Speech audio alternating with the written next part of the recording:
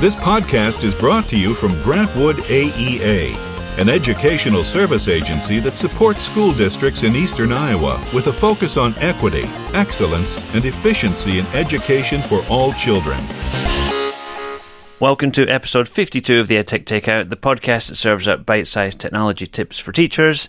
My name's Jonathan Wiley, and I'm joined today by the effervescent Mindy Carney. Hello, it's Nugget Day. It is Nugget Day. Happy National Nugget Day. That's a lot of energy for Nugget Day. I know, I'm super excited. So about a year ago today, we did a recording in honor of National Chicken Nugget Day. But we're going to call it National Tech Nugget Day? Yeah, sure. Mm-hmm. Yeah. I guess if you start Declared by us. Yeah, if you start it and you continue it, then it's your day. And right? You can Second annual National Tech Nugget Day. Wow, that's quite a mouthful. Well, I mean... Is that going to be our show title? Sure. Okay. All right. But we are going to start with news and follow-up first. Yeah, very quick news and follow-up. And it's actually mainly follow-up. Yeah. I wanted to share that I participated in a grid that was using the new Flipgrid guest mode. Okay. So there is a teacher in Iowa over on the west side of the state who posted an invitation for people to join their class discussion on immigrants. I saw this. Oh, yes, it was Tony Vincent, right? It was Tony Vincent. Oh. Yeah. And so I jumped on their class discussion. They said they were doing a unit on immigrants and the stories that people had on why they moved over and what it was like for them. So I went over there and I left a little short guest response. Nice. Flipgrid. Yeah.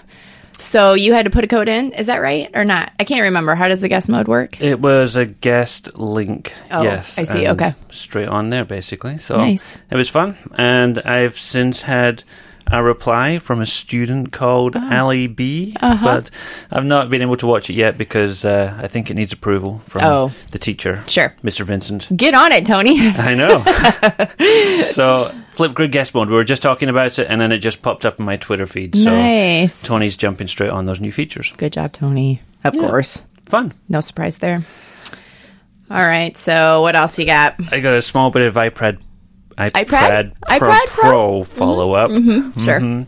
So when we talked about the iPad Pro coming out in the last episode, it was really pretty new and nobody had really tested it out or tried anything with it. So I've been reading some articles and reviews and stuff. And so this website here called Ars Technica, they said the iPad Pro outperforms every MacBook Pro we've tested except for the most recent, most powerful 15-inch MacBook Pros with the Intel Core i9s. Really? So, generally speaking, if you didn't buy a laptop from Apple this year, this iPad Pro is more powerful than it. That's pretty impressive. It's kind of... think about it, right? Yeah, I know. And so we were talking about how it's expensive and it costs a lot of money, but it's more powerful than most Apple laptops that have ever been produced. Yeah. So a different way of thinking about it. It is. It's really... And it's more mobile. And it is more mobile. Lighter. Yes. Can't do everything that a Mac can do, but for a lot of people, I could see it being an interesting option as a laptop replacement. Yeah. So there you go. Okay. And speaking of expensive Apple products, I was actually talking to a principal at one of my school districts, and she was looking for a personal device, a MacBook Air at home. You were doing some personal consulting now? I was doing some personal consulting. We were just discussing while we were waiting for the meeting to start. Yeah. And I've told her that there is, I don't know if everybody knows this or not, but there's an Apple K-12 education store. Right. So if you're a teacher or a student and you're buying Apple products, you can get discounts on Apple products. Just as a personal computer, you can too? Yeah. Oh. You just say you have proof that you are a K-12 educator or a college and higher education person. And so, for instance, you can get $50 off the latest iPad Pro. Oh, nice. So there you go. There you go. Schools get discounts It's when a they nugget buy. on its own. Then it's kind it's of a nugget standalone nugget. Yeah. Oh, wow. It's just warming us up for the... Yeah. It's a lukewarm nugget. Yeah. Ooh. Yeah.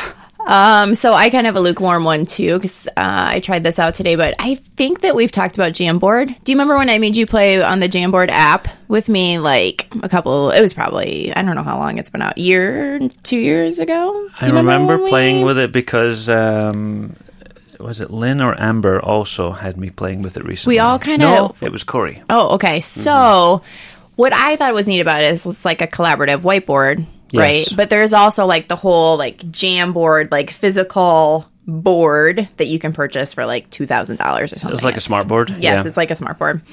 And so we kind of wondered if it'd really go anywhere. Well, now Jamboard is available online. Oh, really? Yes. Okay. And so I thought it was really cool as an app, but I went and checked it out today just online, and it's okay. Wow. But I would say is that right now it has limited features, I think, because it's kind of brand new. But if I would have had my touchscreen Chromebook, it would have been great because, you're drawing on it. So using my touchpad isn't fabulous, but it is available on Google Play and, of course, as an iOS app. But what's really cool about it is that you can add stickies on it and you can share it. And it saves all of them kind of within Jamboard. So, I don't know. It's kind of a neat thing. I can see it kind of going somewhere, but now that it's online, at least it's a little bit more accessible to other people. So, although, like I said, it has some limited features as of right now, I think it's definitely worth, taking a look at. Okay. So that's some interesting follow-up too. Yeah. I guess it makes sense. It's on the web and it's on mobile and it's on all those different places. That's a Google thing to do. Yes. Yep. I got some myth follow-up. Oh, you do? Well, I thought this would be an interesting, just little thing we didn't really talk about. It's kind of one of those EdTech myths, but it's kind of a myth that's not just EdTech. Oh.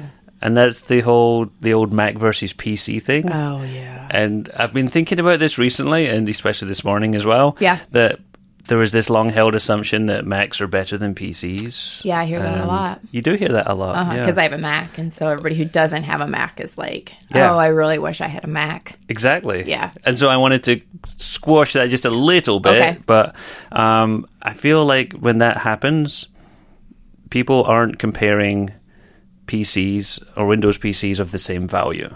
Oh, okay. So when you buy a MacBook laptop, you are going to have to spend at least $1,200. Yes.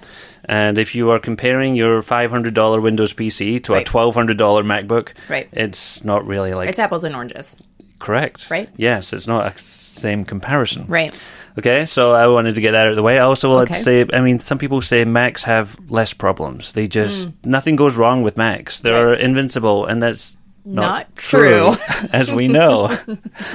So you have Wi-Fi problems. I have Wi-Fi problems all the time. I feel like my Wi-Fi card is going out, though. I have inconsistent Wi-Fi problems. Some schools I go to, it doesn't work at all. And other schools, it is just fine. Yeah. Stacey and Beth have major battery problems. Yes. There's people that have keyboard problems with the new MacBook Pros. Yeah, I've heard that. Mm-hmm. Yep. Gina's always sounds like it's going to take off. Yes, the fans. Right. Mm-hmm.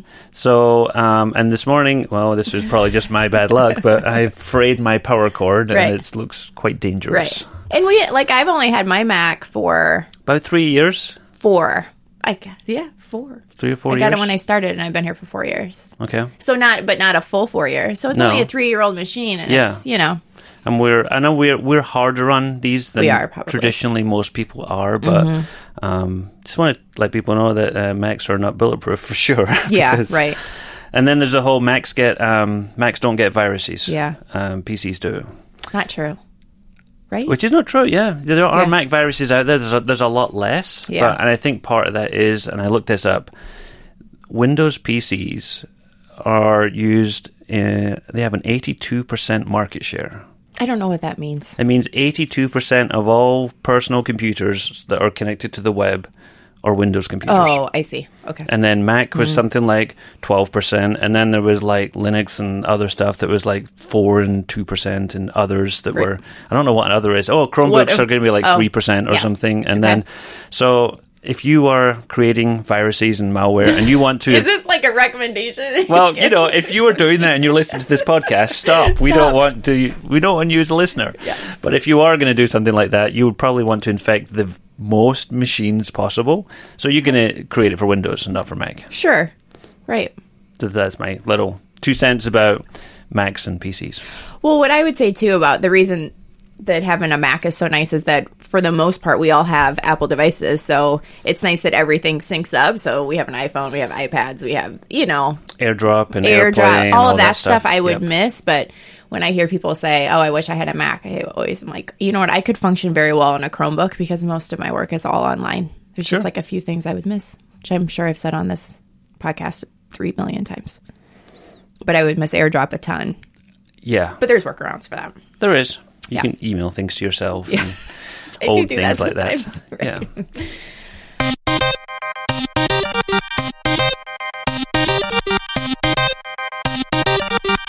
All right. On to the nuggets. Yes. Main course is Nuggety. National Tech Nugget Day. Proclaimed by Jonathan Wiley and Mindy Kearney. I don't know if I want any part of this, really. You don't? Oh, sure. Come on. Okay, I'm going to get a t-shirt. Yeah. A t-shirt? T-shirts, yeah. With nuggets on them? I don't know. Maybe not. That would be a bit strange. I'll pass. Mm-hmm. Okay. Who's starting this nugget extravaganza? I'll start with kind of a fun one. Santa Tracker. Okay. Tis the season, right? Well, we've not even had Thanksgiving yet. No, I understand that, but I'm trying to think of, like, the next podcast will come out. Like, what? I mean, this one's going to come out, and then the next one will come out. That's true. Mm-hmm. You know? So, if you haven't ever checked out Santa Tracker, even for your kids at home, and I understand, too, that this might not be something that all schools can use, just depending on how you, what holiday or winter holidays that you celebrate and things like that. There are always some regulations around that in some school districts, but... So Google puts out this thing called Santa Tracker, and I actually went to look at it just the other day. You can hear it. It's got awesome music. So it has all these different activities that you can have students go and do, and it's kind of like an advent calendar of sorts. So it reveals a new part in the Santa Village every day. And I know last podcast we talked about, like, really thinking about what our students are doing with devices. This is one that I really feel like you could, like, put your kids on, and there's, like, coding games in it. There's problem solving. The things that they've created on there are, like, great critical thinking activities, and it's super fun. Like, I can catch myself playing on it. It's super fun. I like it. Yeah, I love it. And it's good on all devices. It's not an app or anything. You would just go to santatracker.google.com, or you could just Google Santa Tracker and it's going to pop up. But you can use that website on your mobile device too, and it works great. Awesome. Yeah, and it reveals a new one every day. Did I say that? I think I did. Yes. I get really excited about it. Okay. It's all locked down right now. You can't go in and play. You have to wait until December 1. Mm-hmm. Yeah. Yeah. All right, so my first nugget is news, a follow-up, and a nugget all in one. How about that? I'm going to lead with a big hitter here. All right. So in the past, we have talked about student response type of things like Flipgrid. Yeah. And there's another one, or there was another one called Recap. Right. And Recap was similar to Flipgrid, but Recap is now dead. You're right. Sorry to break it to you. Yep. It's in the graveyard. Yes, it's in the graveyard. And basically, it got killed off by Flipgrid. Yeah. They kind of said that as much in this blog post I'll link to, and they said that we tried it and we made some improvements, but Flipgrid just was a monster, and it took off like we had no expectations it would take off, and it was just impossible to compete with. Yeah. So they shuttered the doors on Recap, and they are replacing it. Well, not replacing it, but the company is branching out and doing a different app now called Synth. All right. And which is my nugget pick. Okay. So you get to there by going to gosynth.com, and it's synth as in short for synthesize. Oh. And it's a podcasting type of app. It is. Yeah, so you know I have a slight intrigue with these types of things. In the past, I have had some interest in exploring those. So it's kind of a hard one to describe. It's almost like an audio version of Flipgrid. Okay. Combined with, you know how like in an LMS you have like a discussion post where somebody would post a prompt and people would reply. Yes. It's kind of like doing that in audio format. Like Flipgrid? Kind of like Flipgrid. Just the audio. Just the audio. Got it. Okay. You get 256 seconds of audio or video sound bites that you can share and listen back and forward with people. And it all threads up, kind of almost like you can podcast it as well if you want to. Huh. So it's called Synth, and it is 100% free. It was created for education primarily, which I always think is a useful thing too. Yeah, right. Your completed synths can be embedded or shared with a link. You can keep them private if you want, or you can make them public. It could be an interesting way to do things like, I don't know, think of like a Twitter chat where you have a question and people reply. Yeah. You could do that in an audio format.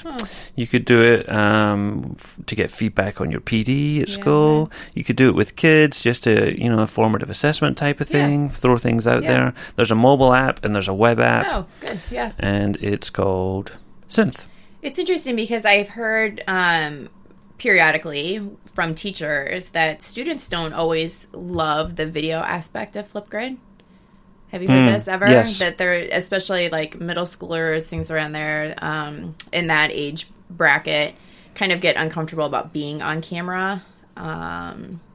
Just, because they're probably still somewhat self-conscious, and putting yourself out there in that way can be a little daunting, I suppose. So this would be a nice workaround for something like that. I mean, you can always put, of course, like a Post-it note or something on your video for Flipgrid, but something else to try. No, I was working with a teacher recently. We were in some PD or meeting or something, and we were doing a Flipgrid, and she said, I'll talk my answer, but I don't want to be on camera. So there was me just like looking at the camera while she stood next to me, recording her answer. And I'm like, felt like a ventriloquist dummy or something. I should have just mouthed it. And that would have been awesome. Lip sync it. That's funny. Good. Okay. So, Synth, check it out. Good. Okay, so this was an app that was a favorite of yours for a while, right? ClassKick?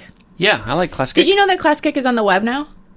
I did know that, yes. Yeah, so Gina and I were working on some blended learning stuff, and we're trying to find different things that about formative assessment.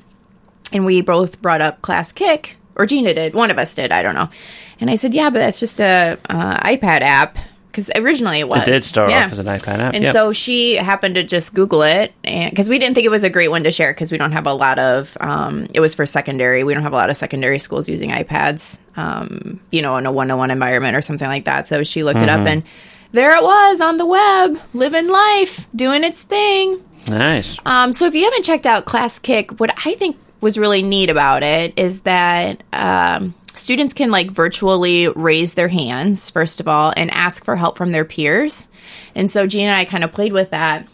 And she was able to, because I had raised my hand, she could go onto my screen and look at what I had done. And we could kind of chat on my screen, and she could offer advice like, hey, you might want to think about this, or remember when we did this, which I really liked a lot. Besides the fact that, once again, kind of like we talked about last podcast about teachers being able to see what students are doing on screens. Yes, What's nice about it? What's nice about it is that you can watch as students are working and provide immediate feedback as they're kind of working on, whatever problem you've given them. Yeah, I think you can enable peer feedback. Yes, you have to enable it. It doesn't. So students can say, "Hey, I would like some help from someone else in the class," and somebody else can come over and help them with it. So that's fun. Yeah, I like it. I think they put it on the web because of things like Chromebooks. Yeah, getting big traction. Yeah, and there is. I mean, what her and I played with was obviously free, but there is a paid version of ClassKick. So you can enable some other things, but I thought it was pretty usable in the free version. Good. Okay. I'm going to make this next one short, so you're going to be back with Mindy Carney before you know it. Don't worry, folks. Mine is a mobile app called Microsoft Office Lens, which is available for iOS or Android. Okay. And this is basically one of those mobile scanning type of apps, where you could scan a piece of paper and turn it into a PDF or an image or something like that, which is great for that. And I know there's lots of those around there. That doesn't make it particularly unique, but I use this almost exclusively in one scenario, and that's when I'm at a conference or some kind of PD.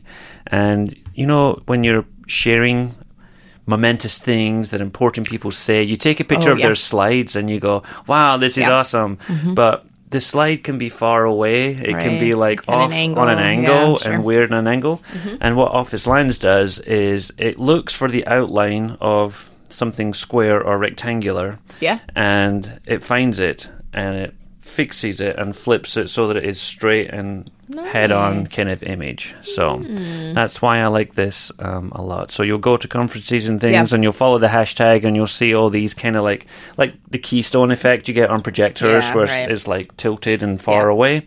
Office Lens, if you can get close enough to give it a good fighting chance of finding the corners of the slide, it will find the corners of the slide, correct all that distortion from the angle you're at, and make it look like you're sitting right in front of the projector. Front row. There you go. Okay. So, Office Lens. Nice. My next one is, and I don't know how to pronounce it. That's always fun. Mm-hmm. And I am going to go with Doggo. Oh, I would. Or Dogo? Yeah, sure. I don't know. It's called Dogo News. Is it an acronym? I don't know. Okay, I don't know. It's not my Nugget. I'm not. This isn't a. It's a Nugget. Okay. Dogo News. Dogo News. I think so. It is articles, nonfiction articles for students to read, current events primarily, and it has a built-in feature where it can be read to students. It's primarily for grades, I think, 3rd through 10th grade is what it says. But just another spot for students to go to read about, because it's hard to find, especially current events that I think like your 3rd graders can read, that are, you know, on their level or whatever. So I really like this one. And I have an extra nugget that maybe you don't know that I learned from reading an article on Dogo News. Okay. Did you know that in, I think it was Australia, maybe New Zealand, I can't remember which. They're all the same, right? Sure. It's terrible. It's like in the southern hemisphere somewhere, that they have created a virtual teacher. Okay. Yes. So they created, I think his name is Victor, if that's correct. I should have pulled up the article probably, so I'm not just making this up as I go along, but... Tell me about Victor. So they have created this computer program, and he's actually like a real guy who is an ecologist, I think.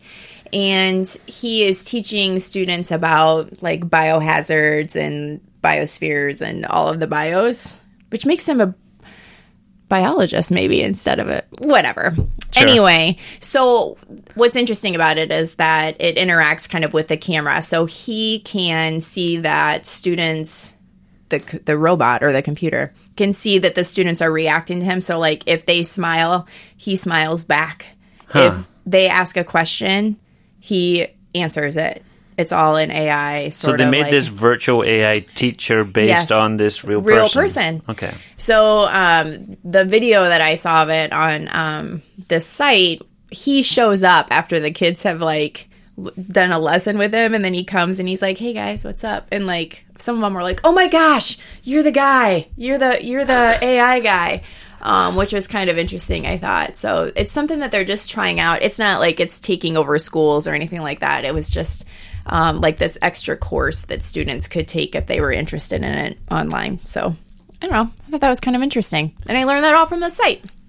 I will confess I did click on a couple of those links yesterday, and I was really impressed by the speech-to-text stuff. Yeah, it wasn't... And that's really nice to have. And there's like, different voices you can choose from down there as well in the corner. Your Scottish accent.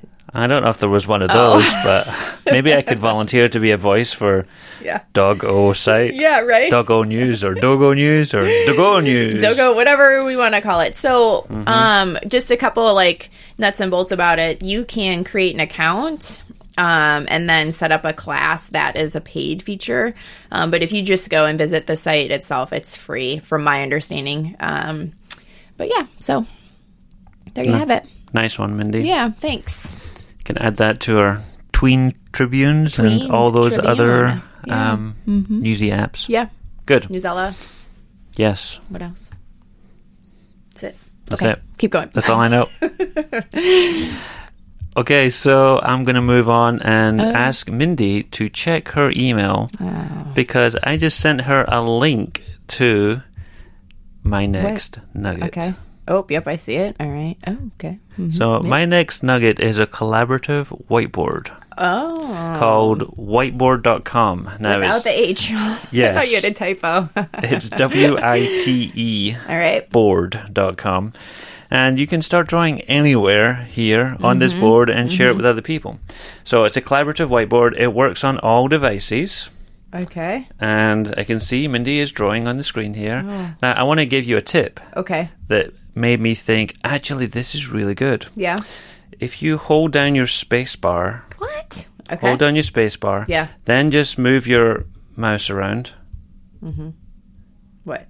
You don't have to, you know how when you're drawing, you normally have to hold down the touchpad and click. Oh, I was doing that too. Yeah. Okay. Oh, that's Doesn't that make it much easier to draw? Yes. Doesn't it? So you hold down the space bar, and then you move your finger around the touchpad. It means you don't have to press and hold as you move around the touchpad. How did you come across that little tip?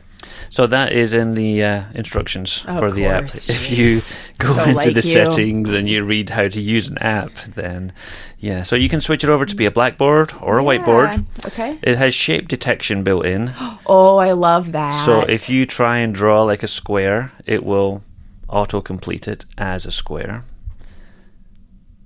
There we go. She's trying a circle here, folks. Look at that. It's got auto draw built in. That was good.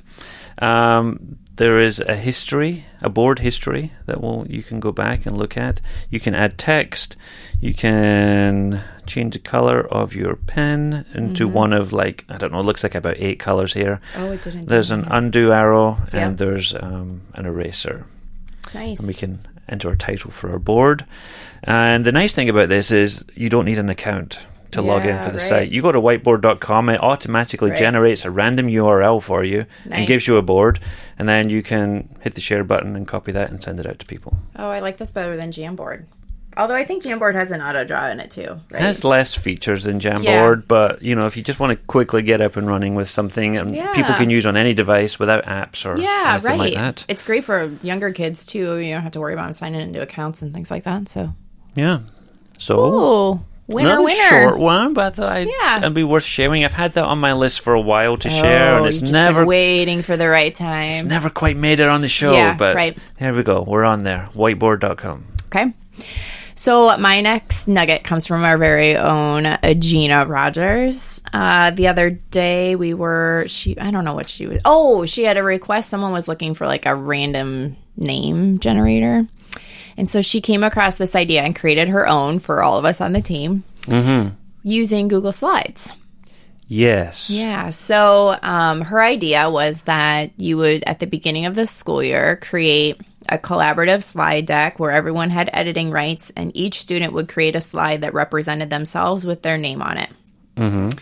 Then if you use a random name generator to ask students to do errands or things like that. Or maybe you choose 3 names at the beginning of class and say, hey, these 3 students, I'm going to come to you and ask questions today. Something like that. Mm-hmm. So what she did then was, I think she published it to the web. Correct. Although, yes. So then she hits play, or when she publishes it to the web, I should say, she sets the time. So when you publish it to the web, you get to choose how long before each slide advances. Each slide, right? So she set it super, super low. Like 0.1. Like 0.1 or something like that.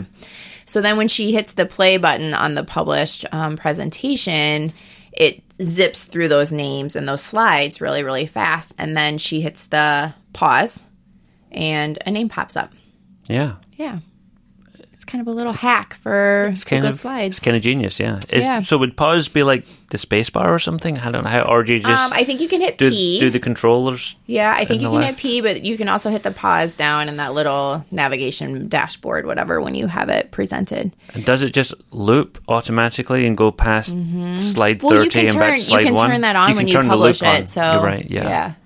Well, here in the United States, we just had the midterm elections. So we're going to spend the next 30 minutes of the podcast talking politics. Oh, no. Please don't. No. Okay. So I think we live in a very political nation right now. Right. Everybody has opinions, no matter what those opinions may be, but everybody has an opinion. So there's a website I've been looking at sharing for a while, and a lot of you may have seen this before, but it's called allsides.com. Yep.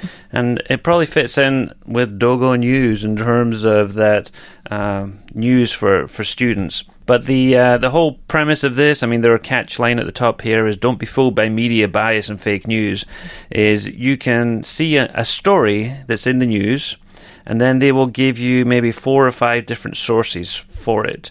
And one will be what is traditionally left of center, one will be right of center, and one will be like in the middle, try to be balanced view. So depending on different news sources. So you might get some from Fox News, you might get some from the Washington Times, you might get some from the Guardian, you might get some from the BBC, you might get some from Axios and all kinds of different places. So if you want your kids to think critically about given stories in the news and how they're being represented by different people and what different people think about that, I think this is kind of an interesting website to look at. Yeah.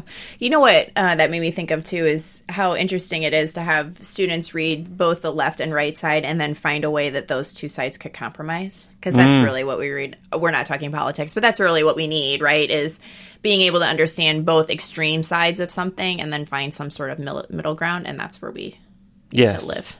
Because a lot of the time, I think the way stories are reported is not necessarily. I mean, we talk about fake news a lot. I mean, I don't think there's necessarily a lot of fake stuff sometimes. It's just emphasis is different depending on who's reporting the topic. Right. One person. So media bias and things like that. So it's called allsides.com where you can have a collection of different political takes on the news that matters. That's good. So yesterday I was finally digging through all of my ISTE notes. It's only 6 months late. I thought we did that in a podcast. I think we did too, but then I came across some of those things in my Tech Nugget Keep Note. And anyway, which made me go down this rabbit hole with hyperdocs. And I'll have to be completely honest, like when I first started hearing about hyperdocs, I kind of rolled my eyes because I thought this is no different than like the old WebQuest, right? Where you know, share all of these links that you want students to check out. But I feel like hyperdocs I maybe didn't understand what hyperdocs were or wasn't seeing how they were being used because this summer I went to, and I'm going to try a name here, Nadine Gilkison, I think is how she says her last name. And you can find her stuff at fttechtips.com. But she is like taking hyperdocs to a whole new level. And what I think is really important about hyperdocs is that it allows students to have some choice, and you can differentiate inside those hyperdocs. And we've talked a lot with blended learning about playlists and things like that, about and how important it is for students to be able to choose kind of what they learn and how they learn it. So then I kind of went down this rabbit hole of the hashtag Teas Give Teas. Have you seen this? I have not, no. Yeah, so it's kind of I don't know, the other side of teachers pay teachers. Okay. It's this movement of teachers give teachers, so that's what the hashtag stands for, and it's TS Give TS. I could get behind that idea. Yeah, and then they also have a Twitter handle, which is at Teas Give Teas. And primarily what I'm seeing there are hyperdocs that people have created around certain topics and things like that. But also, I think it's important if you're kind of looking into what a hyperdoc is or how to use it, is that you go there and take something that someone has already used because they want you to take it and use it and make a copy of it and then edit it or use that template to kind of get a feel for how it would look.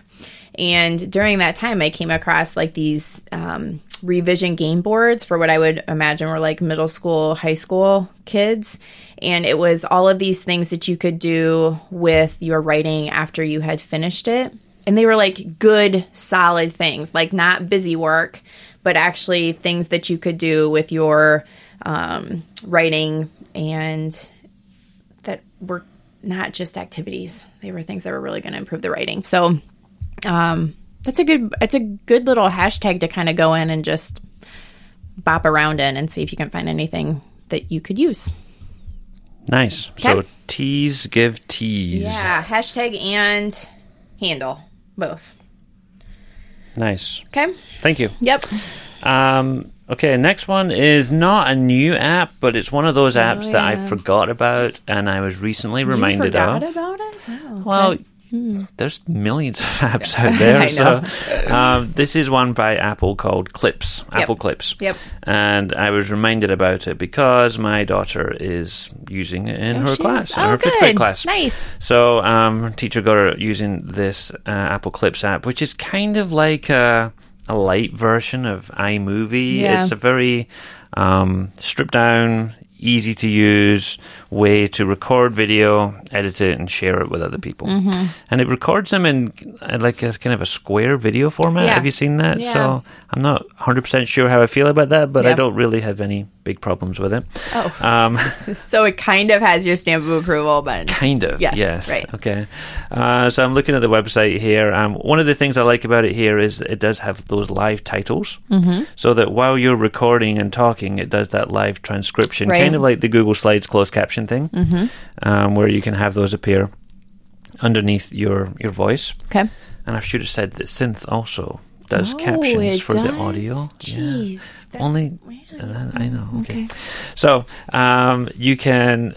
It's really social media friendly. You can do a lot of things like add filters. You can add animated animojis. They have colorful stickers from like Disney and Star Wars and Toy Story and all that good stuff. Yeah, I've been in there for a while. If you have one of those newer iPad Pros or one of those fancy iPhone 10 things, it will use like the special camera on the front to do almost like a green screen type effect, where it replaces the background with an animated background that you have. So just really fun, interesting, easy to use. There is a lot of inbuilt templates and, animation, text, graphics, all that good stuff that kids will just go crazy with because... when you're making these things, and even like a Google slide deck or something, kids will spend all day choosing themes and changing colors and choosing fonts and all that. Yeah. That is exactly what this was made for. Yeah, right. So they get to record themselves, they get to do all these overlays and graphics and fun stuff. So my daughter was they were doing vocabulary words, and they were recording themselves doing little skits and introducing them, just like little short clips, and then they uploaded them to Google Drive and had a collection of all the vocabulary words in a shared Google Drive folder that all the kids could go in and watch. There you go. Nice. Apple Clips. Okay. Free for iOS. Free for iOS. All right, so Stacy Beamer. Never heard of her.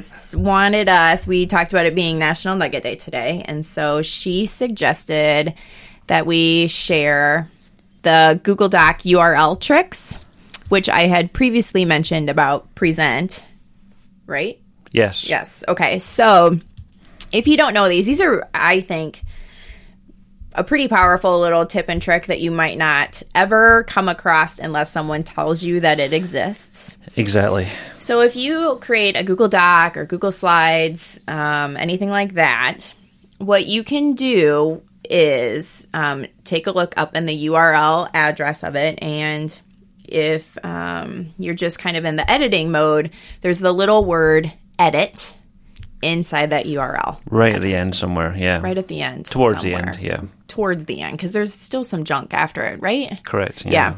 So you can replace that edit word with other words to make different things happen. Yes, you can. Okay, so that being said, if you take the word edit and put copy instead, that's what happens if you've ever seen this. Someone shares that link with you and it will say, instead of showing you the doc, it'll say, would you like to make a copy? And you choose the make a copy. Yes. Okay. You can also do this where you take out the edit word and you put preview instead.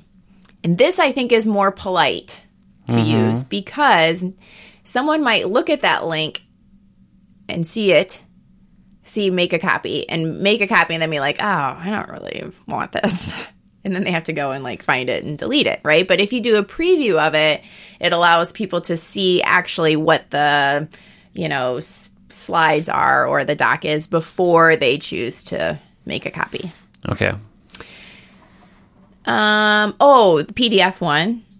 If you do the PDF, it allows it. This one I'm a little foggy on. Do you know? So you replace edit with PDF? Yeah, I saw Matt Miller did this in one of his blog posts. You replace it with PDF, and it sends it to them as a PDF only. It creates that Google Doc and makes it into a PDF so they can download it. Okay. What other ones are there? Template. That's the one Stacey was showing me the other day. Yeah. So I feel like with template, though, you have to do something a little bit different. It's not just taking out edit. I think you have to do something else. Template/preview, according to Mr. Vincent on here. Okay, yeah. So template/preview. And then you get to see it, and it will also give you a button that says use the template, I think. Yes. Yeah. And so you can make a copy, the make a copy button, or use the template. It's kind of the same thing. I don't know why I don't know. But so you can see it, and it gives you the option right in that same screen to make a copy of it, which is nice. Nice job. So you have a collection of these that Tony Vincent wrote up in a blog post? Yep. So I found them where Tony had all of them listed out, which is kind of nice. Mm-hmm. So we can share that in the show notes. Yes. Because it's one of those things that if somebody just tells you about it, you go, oh, that's neat, and then you'll forget it. So you need to get them in your head or have like a little cheat sheet somewhere. Yeah. And that's what Tony put together, I think. Yep, that's nice. Okay. All right, I saved what I think is my best for last. You did? Oh, okay. All right. And, dear listener, it's going to be another Mindy demonstration here. Oh, it is? I'm going to put you on... No, I did not. Okay. I'm going to put you on the spot here again. Okay. And just bear in mind that when you try this experience... you may not always be facing your microphone. Okay. So, you want me to move away from my microphone? What's happening? What I've got here so cryptic. Is an app called Spotlight Stories. Okay. Which is available for iOS or Android. Okay. And, when virtual reality first came out, people were starting to think, how can we use virtual reality? I think the first use case was video games. And after video games... we had some like experience type things where you were in different worlds doing different things. Right. And then, people were starting to think, well, what if we did like a movie? Could we ever get to the stage where we did a movie or told a story in virtual reality? Mm-hmm. And for a while, I think the consensus was that's going to be really hard to do because how can you make sure that people are always looking where you want them to look when you're telling the story? Yeah. And that's kind of where this app comes into play. Okay. It's a digital storytelling app where it's got all of these little shorts where people have created digital stories in a VR environment. Nice. And I'm going to give one to Mindy to try out here. Right. I'm going to keep the sound down just so it's not too distracting on the podcast here. But the first one... We're telling a story and now I don't get to listen to the sound. Well, the sound is just music in the background. Okay. The first one is the great one to start with, is called Piggy. Okay. Yes. You chose this one for me? Yes. I like to eat? Is that what this is? Okay. No, that's not why. And so I'll just, as Mindy tries to experience it here, I'll explain a little bit of what goes on here. You start the app. Now, some of these can be streamed. Some of them can be downloaded. But the ones I like best are the ones that can be streamed. And there's a pig. Yeah, and here he comes. He's jogging. Oh, he's tired, though. He is tired. Super tired. Yes. He's been jogging for a while. Yeah. And he runs around for a while. Yeah. And after he's been jogging around for a bit, he finds something. Oh, there he goes. Have you found what the pig has found yet? Oh, no. I thought he was looking at me. Oh, wait. All right. And so as he jogs around, you move your phone or your iPad around. Oh, he found chocolate cake. And he found a big chocolate cake. Oh, he's running by it. Oh, he's coming back to the chocolate cake. Yep, he's just like me. You did choose this for a reason. He keeps running by it. Is it his motivation? Yeah, so he's running around in this chocolate cake, and everywhere he goes, you follow him with the phone. I know. Everybody wants the chocolate cake. And he keeps running back to the chocolate cake as if he's trying to steal it. But then when you bring the phone back there, he's like, oh, you caught me. And then he's he pretends and he's rubbing it down. I'm kind of pushing his... Okay. Oh, there goes back. Now remember, we probably can't hear you very well because you're I'm sorry. Right. facing the wrong way. Yes. So it's just stretching on the cake. Yes. It's just a really fun. It is fun. Interesting little story. And I won't spoil the ending for anybody, but you just follow this pig around on his little journey as he's working out. He's working out, and he's got this inner struggle where he wants to eat the chocolate cake, but... this would really be great for... It makes me think... I used to do a lot of silent movies when my students were learning about inferencing. Right. This would be really great for inferencing. Like, let's talk about how is the piggy feeling right now? How do you know that he's feeling that way? Yes. Be good. Yeah. Yes. They're like little Pixar shorts. Yeah. And there he is with the cake. He's trying to sneak away with it. Oh. But it's too heavy. Oh, nope. He saw you. Oh. So he's going back on his jogging again. That's great. I love that. Spotlight stories. There's about 10 or 12 of those in there. Google keeps adding more. They're not all like little animation ones. Some of them are really very detailed and very interesting. Some of them are live action things. Cool. Just a different way of telling stories, I think, with virtual reality. Interesting. That's fun. Google Spotlight Stories. It's a free app. Okay, so I have one last tech nugget, and actually it's going to come across a little bit self-promotional, team promotional, I should say. In the digital storytelling world that we were just in, I think they call this foreshadowing. Oh, foreshadowing. Okay. Because on our next episode. All right, so... we have, and I think we've talked about Corey before, but we have another new member to our team. Her name is Corey Rogers, and she has a computer science background. And so she has kind of taken over a lot of our computer science learning around the computer science standards and things like that. She's coming on the show next time. But I did want to point out, because Hour of Code is right around the corner, first week of December. So it's time to kind of be thinking about it, although... Don't just code during the Hour of Code week. Coding is for all the time. But she has created a new computer science page on our DLG WAA website. If you are looking for Hour of Code resources, she has done an awesome job of creating different s'mores around different grade levels and going through all of the Hour of Code resources and then choosing different ones that she wanted to highlight. Some of them are unplugged and some of them are not, but it's a really great place to look. She's also doing Hour of Code, not only signing up for Hour of Code through code.org, but also signing up for Hour of Code here at Grantwood AEA, because you get swag from us. I don't know if you knew that, if you sign up for Hour of Code through Grantwood AEA. So we want you to sign up both places, but we want to kind of keep track and see what people are doing out there and how we can support them. So once again, that's on our dlgwaa.org website under, help me out, Learn, I think, and it's computer science. And then there's a couple different places that you can click, but those s'mores that I was talking about are actually under Hour of Code, and then you have to click on the green Learn More button. Very good. Yeah. Do you think we have paid sufficient homage to the National Nuggets? I do think so. Okay. Now I'm going to go to Chick-fil-A. It's like 9:45 in the morning, Mindy. It's never too early for Chick-fil-A. Yeah, that's true. Yeah. Why not? Mm-hmm. So I think that will about round up this episode. Like Mindy said, we are going to have Corey Rogers come on maybe around somewhere in the first week of December for Hour of Code. Yep. And talk about all that great stuff, because those are always popular episodes and people are always looking for good ideas and new things to do with that. So Corey's going to help us out. She brings a good lens to that, for sure. Great skill set. Yeah. Looking forward to talking to her. I am at Team Carney on Twitter, and Jonathan is at Jonathan Wiley. Our team account is at DLGWAA, and you can use our hashtag EdTechTakeout to tag the show. If you prefer, you can send us an email to podcast@gwaa.org. So, until next time. This has been the EdTech Takeout. We hope it hit the spot. For more information on today's episode, please visit dl.waa.org. gwaea.org/podcast.